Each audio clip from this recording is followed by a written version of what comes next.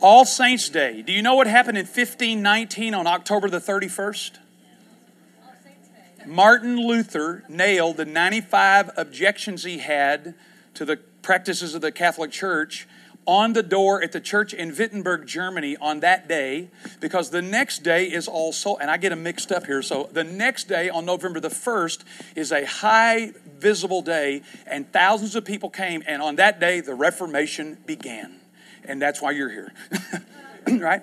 That's this week. I want you to celebrate that. I was going to teach on it. A lot of churches this Sunday will be doing a series of messages on the just shall live by faith from Romans 16, 17. Becky wouldn't let me do that. She said I had to do something else. So, but anyway, you ought to just celebrate that. Don't celebrate Halloween. Celebrate Reformation Day. Celebrate the renewing that God brought to the Church of Jesus Christ through Martin Luther and many others on those days. And then you can bring candy by my house on Friday. Like to do that? Great.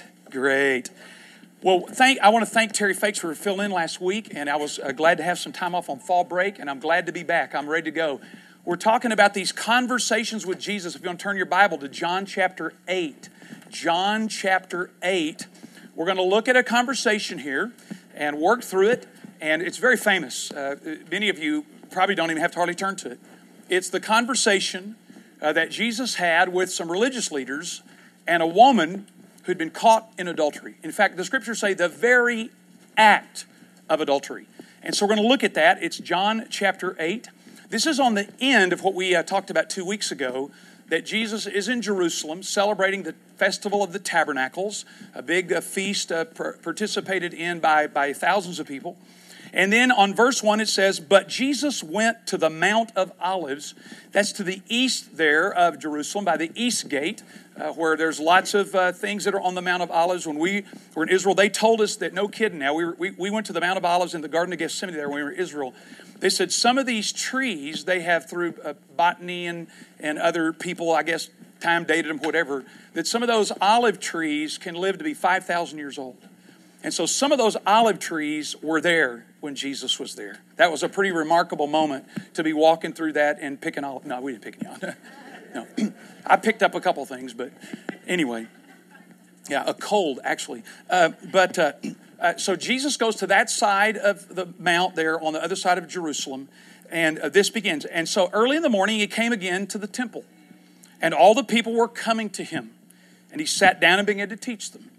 The scribes and the Pharisees brought a woman caught in adultery, and having set her in the center of the court, wouldn't that be marvelous?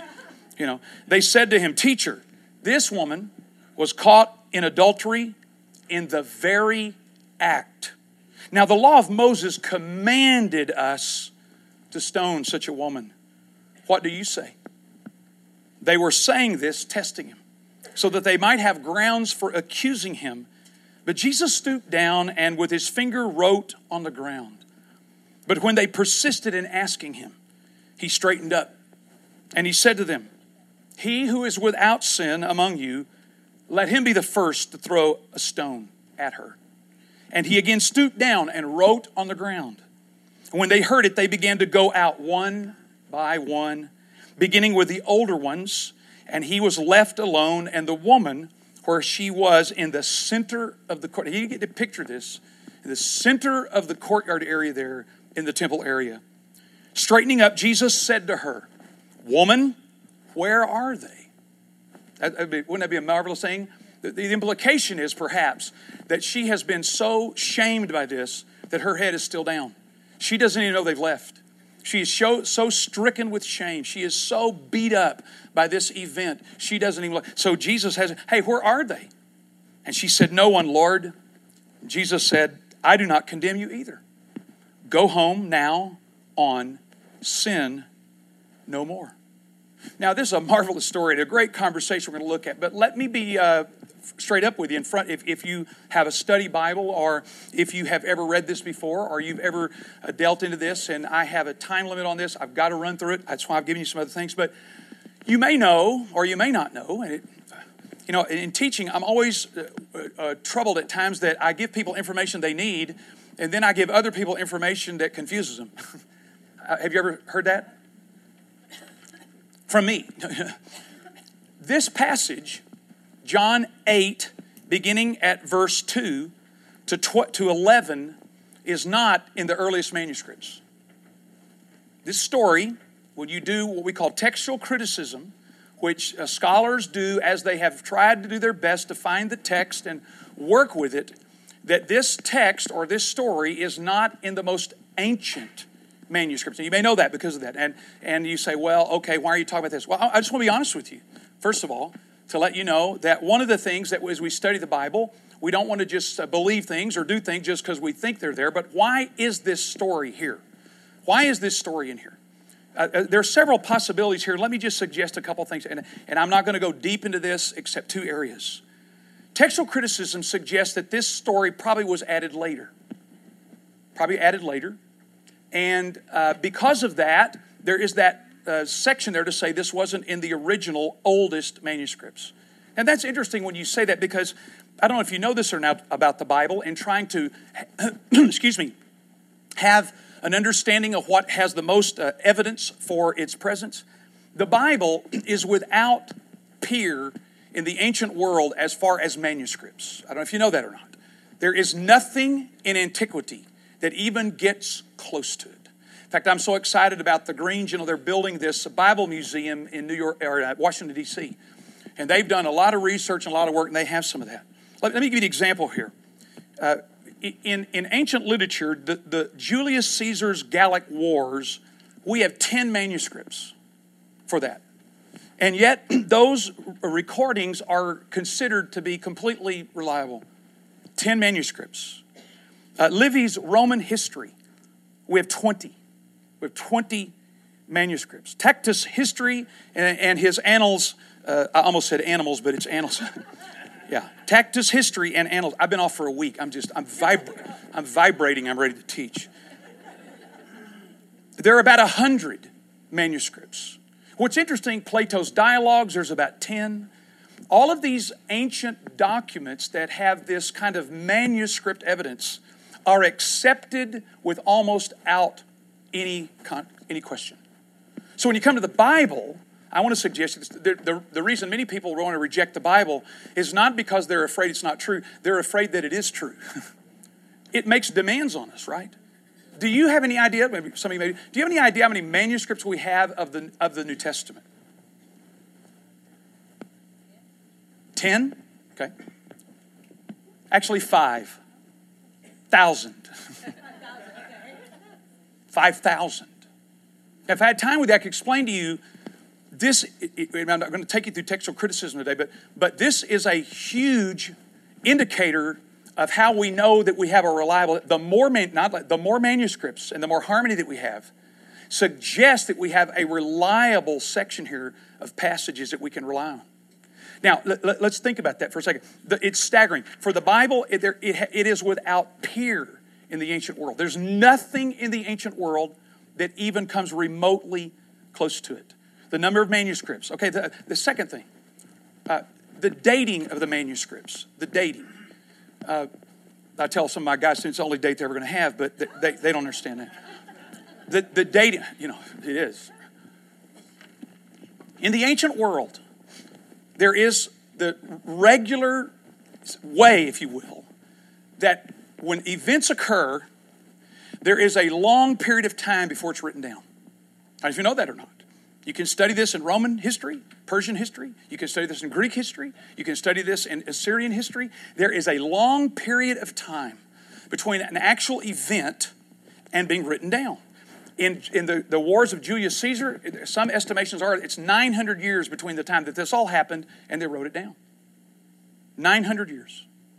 So there are these huge gaps from something occurring and something happening. Let me tell you about the Bible. The Bible, again, is without peer. There's nothing in the ancient world in which something occurs and it is written down so quickly. The Gospel of Mark is somewhere around 45.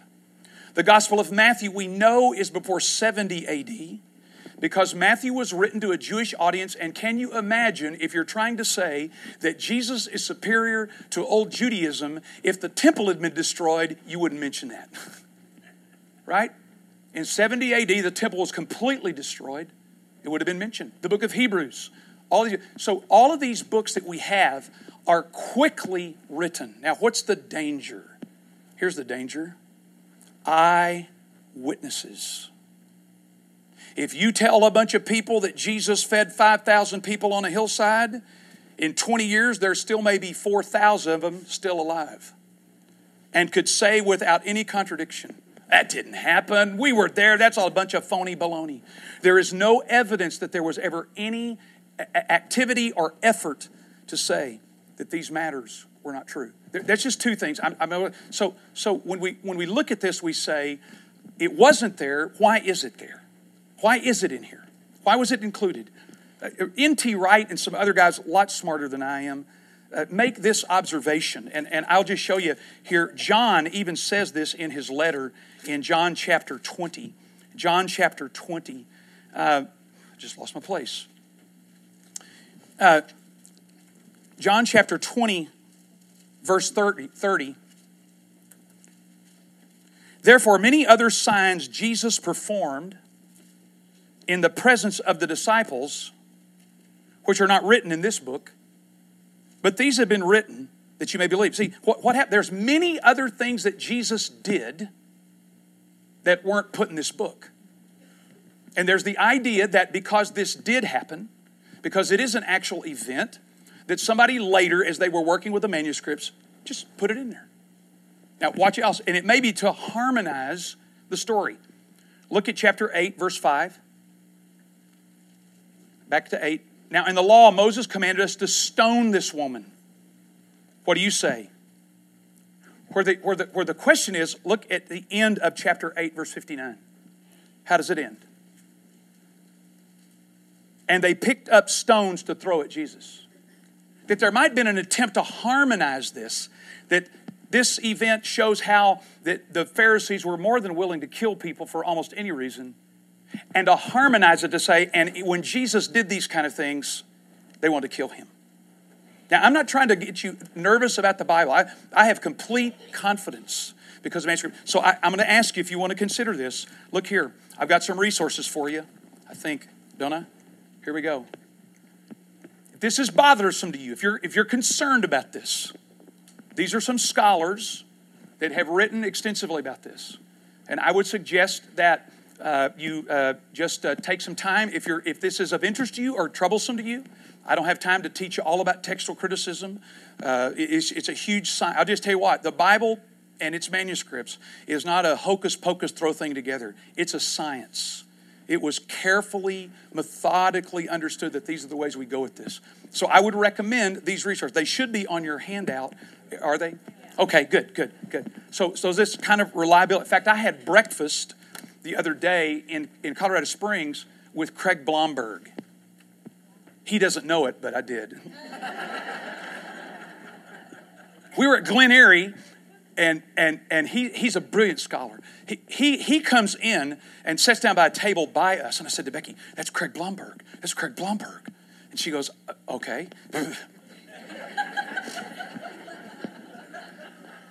Listen, man, I had quite a year last week. I missed N.T. Wright, Paul Young, Craig Blomberg, Miroslav Volf. You know, it was a big year. So we're sitting there having breakfast together, sort of, and it was just hilarious. I'm sitting there. This guy is so smart, he's scary. He walks in with shorts on, kind of a plaid-like shirt with a pocket with 7 pencils in it. I'm not kidding you. Walks in, black socks, boat shoes. Scholar. You know what? I'm not kidding you. I'm not that smart. I'm kind of loud, but I've often said I dress too well to be a scholar. I really do. I dress too well to be a scholar. See? Look at that. I dress way too well to be a scholar. Blomberg has written extensively in this area. He's a professor in Denver. And just incredible. So I hope, if thinking people are in this classroom and they have a Bible, they're seeing a variant there, aren't they? This is not in the oldest manuscripts. So, I mean, let's face the reality here. But I'll just say, Bruce Metzger, who is the world's leading scholar on textual criticism, D.A. Carson at Southern Seminary have all made this statement, that they believe that this was not in the original manuscript, and it's okay. but they believe it has every evidence of being an historical event. Not something made up, something that actually happened. John did not include, but the editors or the people that worked with the manuscript knew this and included it, harmonizing the stoning. So anyway, we'll do that. Okay, I'm done. Here we go. Now, in this story, I want to suggest in this conversation, there are what I call twin challenges. I'm going to be so bold as to say this. I think in this story, there are two challenges, these twin challenges, that every follower of Jesus is going to deal with for all of their existence. Now, that's a bold statement, I know, but stay with me. There are two things in here that are going on that every follower of Jesus will find themselves in one or the other. Now, hopefully, we can grow to the point that these become less difficult for us, less intrusive. But there are two of them. I think about the twin challenges. You know, this year they're trying to make sure that we have a real national championship because they've got the 4 teams and the NCAA. Some of y'all aware of that, you know, doing all that. I was reading up on that the other day because my team is nowhere close. It won't be hard for them to decide about Texas. That the committees are working together. They've worked with computer programs, and they have a twin challenge. They really do. The selection committee said this in their work that they really have a twin challenge here. And that twin challenge is this: is they've got to look at teams by their record, who's not lost any games, which are hardly anybody, I don't think anymore, that nobody has not been beaten. So that's the one. Okay, look at the record. But the other one is the strength of the schedule.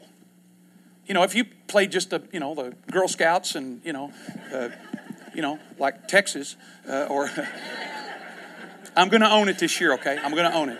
I'm going to take it. But wait till next year. You play some sappy teams and you're undefeated. So the committee says, we're not going to look at your record. What's the strength of schedule? That's the twin challenge. In this passage, let me give them to you. You can write this out, but we're going to come back and hit every one of them. The twin challenges, in my judgment here, the twin challenges found in this passage is the challenge, I'll give you the first one here, the challenge of legalism. I'm not going to give you the second one. I decided that. I can do that. I'm the teacher. The challenge of legalism. Now, what is legalism? Let me talk to you what it isn't. We see in this story these men and Pharisees who find this woman who apparently was in the act of committing adultery, which makes you wonder, how did they know where that happened? Yeah. That they catch her and they want to harm her, they want to do something. Now, let me say what legalism is not. Okay, because we get confused about this. Legalism is not the passionate pursuit of God in seeking to please Him. Legalism is not the passionate pursuit of God in wanting to please Him. Legalism is not a well-ordered life that practices the means of grace. Bible study, prayer. I'll talk some more about that. Bible study, prayer, church fellowship, the Lord's Supper. The one I talked to a guy one time, I said, let's have lunch. I want to talk to you about fasting, because that's one we don't like, right? Fasting and solitude.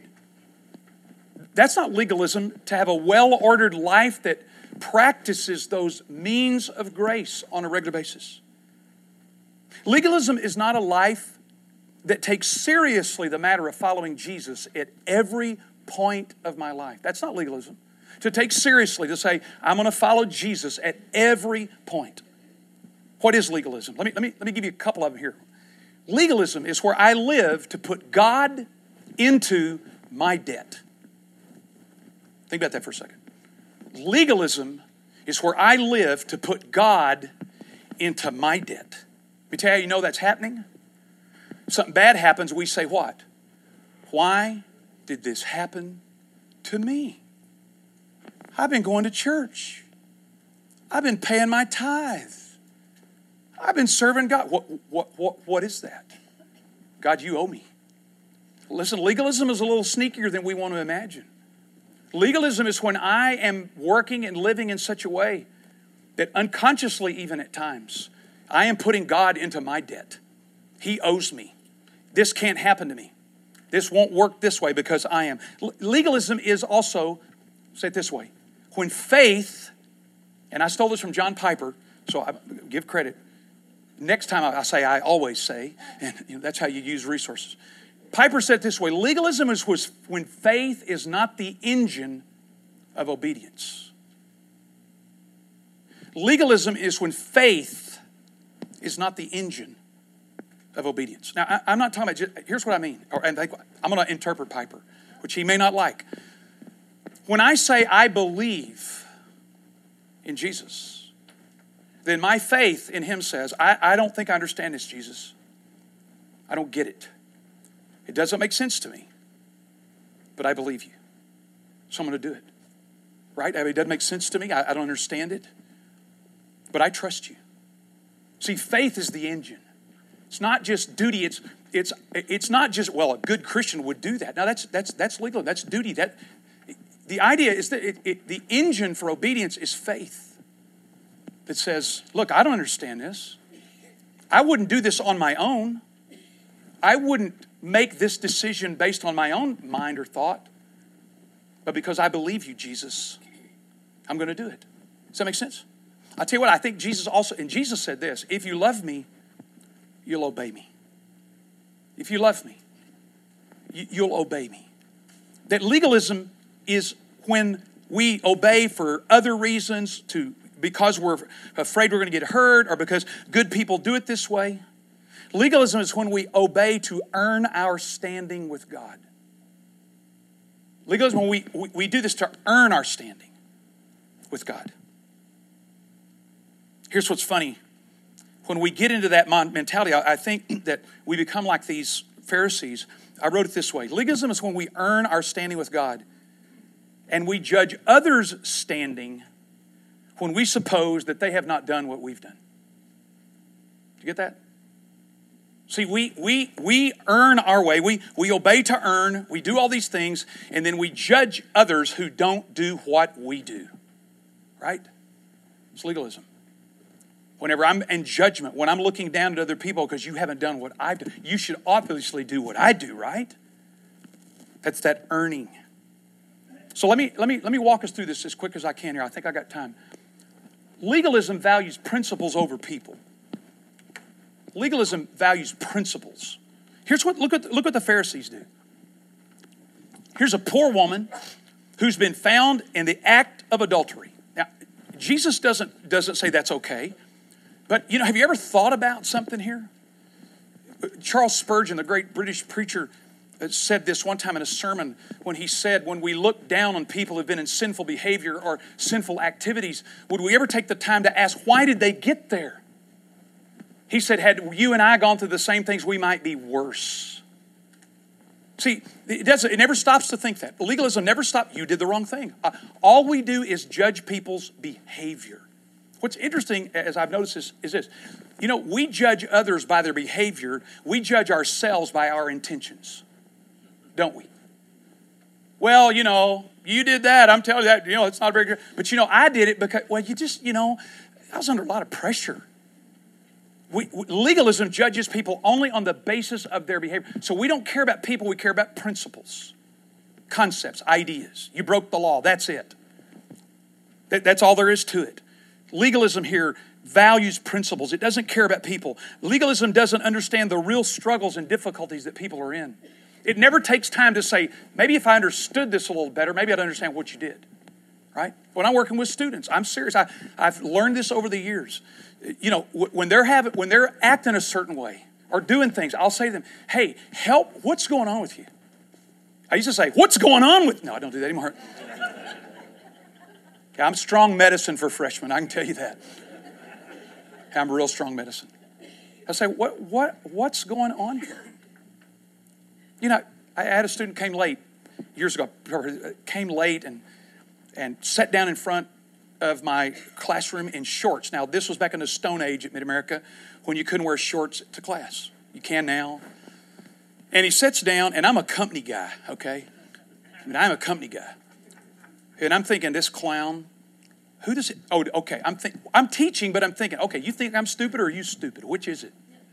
I'm getting hot. You just broke a rule. You signed a book. You signed a contract. You came to this school that you'd abide by that. You're no different than anybody else. Anybody? That sound familiar? That's the way I'm wired. So after class, because I've learned this over time, I said, hey, can I speak to you for a second? Yeah. Come up here privately. Because I have a friend who's an attorney. He's on a retainer for me.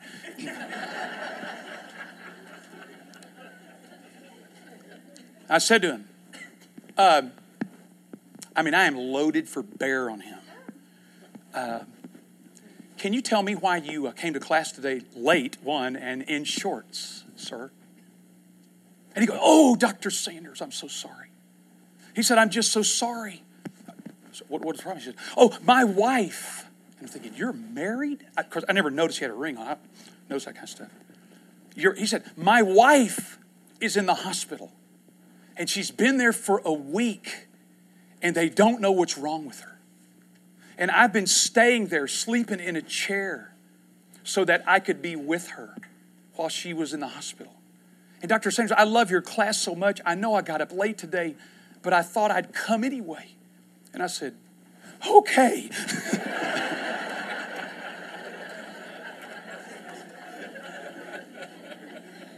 But wear some long pants next time. How stupid would I have been had I just evaluated his behavior? How stupid I would have been. To say it's more important that you obey these rules than you stay with your wife and sleep in a chair in a hospital and take care of her. It's a rule. That's the way legalists think. They're rules. I'm sort of wired like that. The legalists here, they don't care about this woman. They have no desire to help her. They throw her in the middle of the court, it says here, and say, Moses told us we had to kill her. Notice what it says there. No, Moses commanded us, stone her. We got our reasons. We've got our rules here. So we're going to stone her. How about that, Jesus? So let's look at just a second.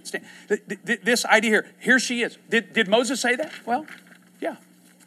You know what? Jesus, though, was a kind of a rambunctious guy. He said this in the Sermon on the Mount. You've heard it said, but I say to you. Listen, Jesus took issue at times with the Old Testament. He said, here's what you heard. You shall not commit adultery. I say to you, if you look upon a woman with the intent, now calm down. It doesn't mean you see them. It doesn't mean you just notice them. It means it's the intent of your heart, the desire of your heart. That's what you're doing. I say to you, if you do that, you've committed adultery in your heart. Jesus was not willing to go in what we call just a referential understanding of the Old Testament. That's what it says. That's it. Stanton, you were going to ask a question. Mm-hmm.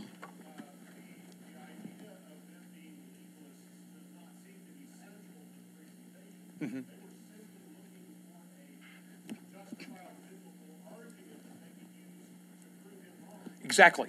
Which again, I would say is part of the legalism. They're not interested in the truth. They're trying to prove him wrong. They're not interested. Is there any truth here? He's wrong because we've already decided that. I think I agree with you in principle there that what is at stake here, they're trying to kill him. But why are they trying to kill him? Because there are rules and regulations. He is walking over them. They can't abide this idea that he won't stay with the idea of principles over people. That's my judgment. Principles over people.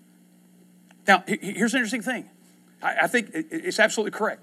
That here is this idea of principle over people. Now, this is hard to know where the principle is and where it works with people. I just want to suggest to you, as we look at Jesus and his life, that we understand that Jesus was willing and wanted to understand what's going on with people. That's what I'm trying to get you to think. I will suggest to you that legalism smothers a person's heart. Legalism gets you to the point that you don't mind killing a person because they've worked against your principle. That's what they're trying to do with Jesus. They're trying to kill. It doesn't bother you. You know, one of the great examples in the Gospels for me is whenever Judas betrays Jesus, and they give him 30 pieces of silver. And then Judas is regretful, it says. He goes and he takes the money back to the temple. And he gives it back to them, and they say, oh, we can't do anything with that. That money is used to kill somebody. The fact that we killed somebody isn't important. The fact that this money is messed up is what's important. See, it's principle over people. We can kill you, but we can't use the money.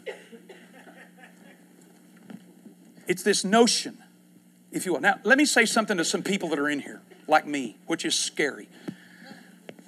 There is a piece of this, as I was working through it, that concerns me. I don't know if you have any background. Well, there's a book in here. Let me just say this. There are certain people temperament-wise. I'm what they call an ENTP, which who cares what that means. But I'm a person that tends to move toward principles instead of people. That's just how I'm wired. It's called the T quadrant in the Myers-Briggs score. There's a book there I've given you that you can look at called Invitation to a Journey to help you. What I'm fascinated with sometimes is that we don't ever use our own temperament to deal with our spiritual formation. I'm the rule guy. I'm the principle guy because I want to be fair. I want to suggest if you have a T, you may not know if you have this or not. But I would say it this way: if you struggle to make decisions for people because you want to keep the rule or keep the principle, you're probably a T. And you're going to struggle with this. And I just want to suggest to you here again, this is why I gave that resource here. This is an incredible 2 resources. One is an Invitation to a Journey by M. Robert Mulholland that will help you understand how your temperament may be working for you or against you in your spiritual formation. It's a great book. And the other one is Accidental Pharisee. I think if any of us become Pharisees, we don't do it on purpose. We just get enculturated in the church, and we become that because we got all these rules we're trying to keep. Okay? Let me show you one other thing here real quick. I'm hurrying, sort of. Second is legalism is selective in its enforcement. Legalism is selective in its enforcement. I mean, this is an age-old, I'm not going to spend a lot of time, but hey, here's the question. If she was caught in the act of adultery, how many should be here?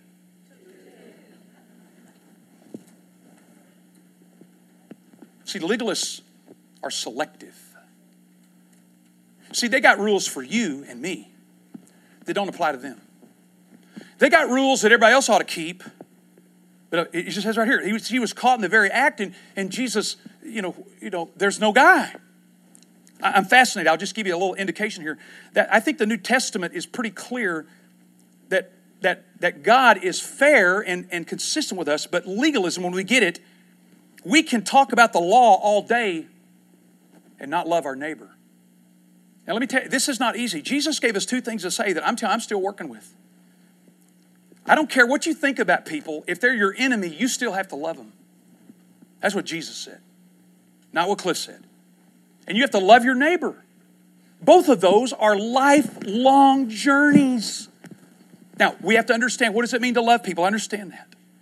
But let me tell you how selective this is. I teach Romans every semester. And every semester we go through Romans 1, and there's all that crazy sin in there, right? Boy, students love to get on that. They love to talk about that, but I keep them moving. I say, well, I'm just going to read it. Let's look at some of the other sins that Paul lists here. Dan Reineke's in Philippi today, but Dan always makes this statement. He said in Romans 1, there are no misdemeanors and felonies. They're all felonies. But we like to talk about sin that we don't do. That's what the Pharisees like. They're selective. They're not going to get this other guy. He's probably one of their buddies. He may be a Pharisee. Look what Paul talks about in that same section where there's all this listing of sexual sin like that. Then he goes on, greed, envy, strife. Somebody that just likes to stir things up. How about this? Gossip. To give you a definition of that, gossip is when you and I talk about someone with whom we're not part of the problem or the solution.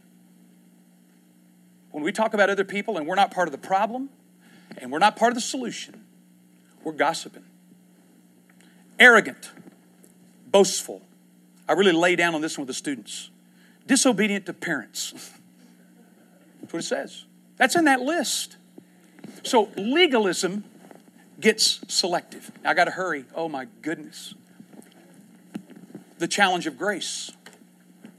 Let me say to you, You're going to struggle, I'm going to struggle all our life with either legalism or grace. Grace. There is an interesting statement here when Jesus is down. I'll just say this. Here's how grace operates. Grace connects before it corrects. What did Jesus do when they brought her to him? Knelt down. Started writing in the dirt. My assumption here, again, is, can you imagine her being surrounded by all these guys in these black coats and hats and all that kind of stuff? And she's in the middle. And what did Jesus do?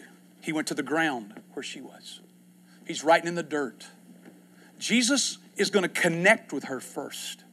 He's going to be down there. Now, there's all kinds of questions about, what was he writing? Who knows? But Jesus is connecting with her here. Jesus is that. Now, Jesus is willing to pardon her. Notice here. See the word pardon?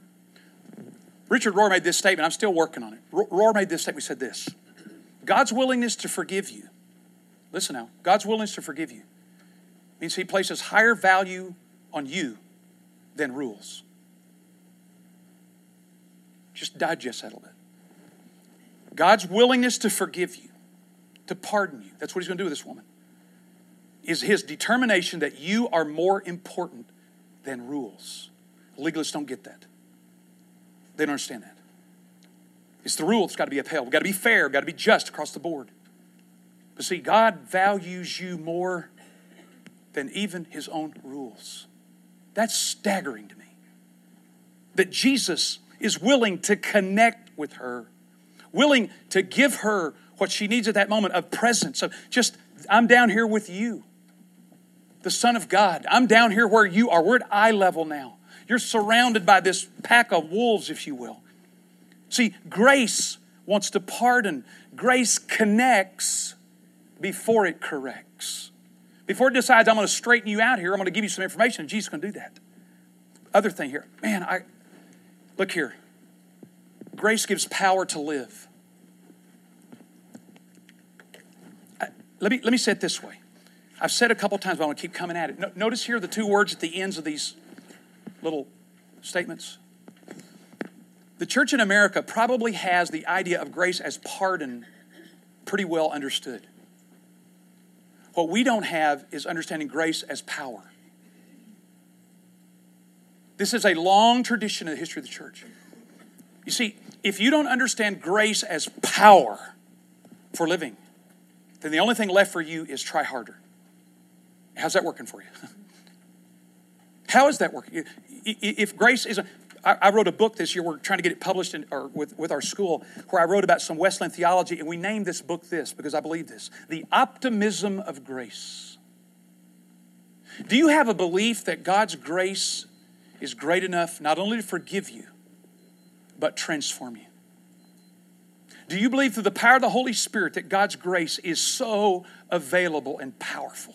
That God loves you so much, He'll pardon you. He will come in and invade your life through the power and presence of His Spirit. That He will transform you. That's the promise of Ezekiel 36. I'm going to give you a new heart. I'm going to give you a new spirit. And this is the part of grace that we don't remember. We don't remember that God's grace is for power. Listen to me again. The only answer is these two issues, these twin challenges. I'm going to give you a new word today. You're going to struggle with legalism, and the answer to that is grace. Or you'll struggle with antinomianism. That's a big long word. A-N-T-I-N-O-M-I-N-I-S-M. A-N-T-I-N-O-M-I-N-I-S-M. Antinomianism is this.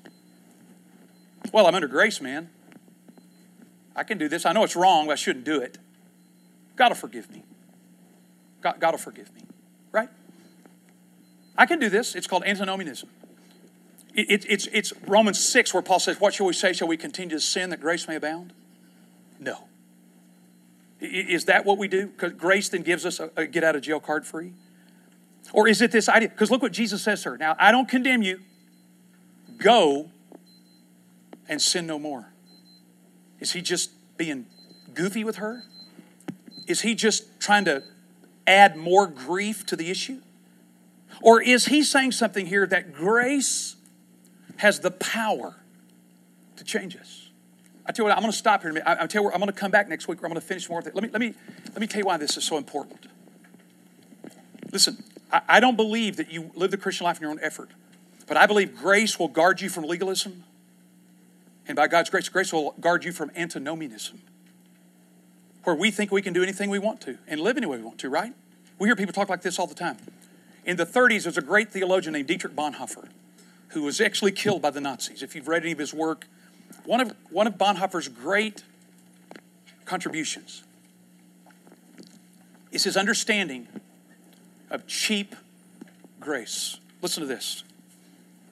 Cheap grace is the grace we bestow on ourselves. You know, when we say, I know it's wrong, I shouldn't do it, but God will forgive me. Who's doing the bestowing here? I am. I'm putting on myself.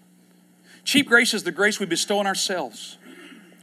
Cheap grace is preaching of forgiveness without repentance. Cheap grace is baptism without church discipline. Cheap grace is communion without confession. Cheap grace is grace without discipleship. Cheap grace is grace without the cross. That Jesus said, if you're going to follow me, you're going to pick up your cross and follow me. I want to appeal to you in this area. I'm going to come back to some more on this. I've been in the ministry for 37 years. I'm 44. And I've been in the ministry for 37 years. And over the last several years, this understanding of grace has revolutionized my understanding of how to live the Christian life. For some people in here, legalism is the battle you fight all the time. The answer is grace as pardon. For some of us, God's grace, we think, is a get out of jail card free. We can kind of do what we want to do. And your struggle is with antinomianism. And the answer is grace as power. You're going to locate yourself somewhere. This has been the history of people of God, and you can read this throughout the scriptures. I'm going to come back next week. We're going to do some more stuff. Let's pray real quick. Lord Jesus, there's a lot of stuff here. And I pray that in this story, that you'd help us to hear what Jesus said to the woman. I forgive you. I don't condemn you. Go and sin no more. That we could be people who would be guarded from the struggles of legalism by grace as pardon. And we could be people who would be guarded from the scourge of antinomianism because we understand grace as power.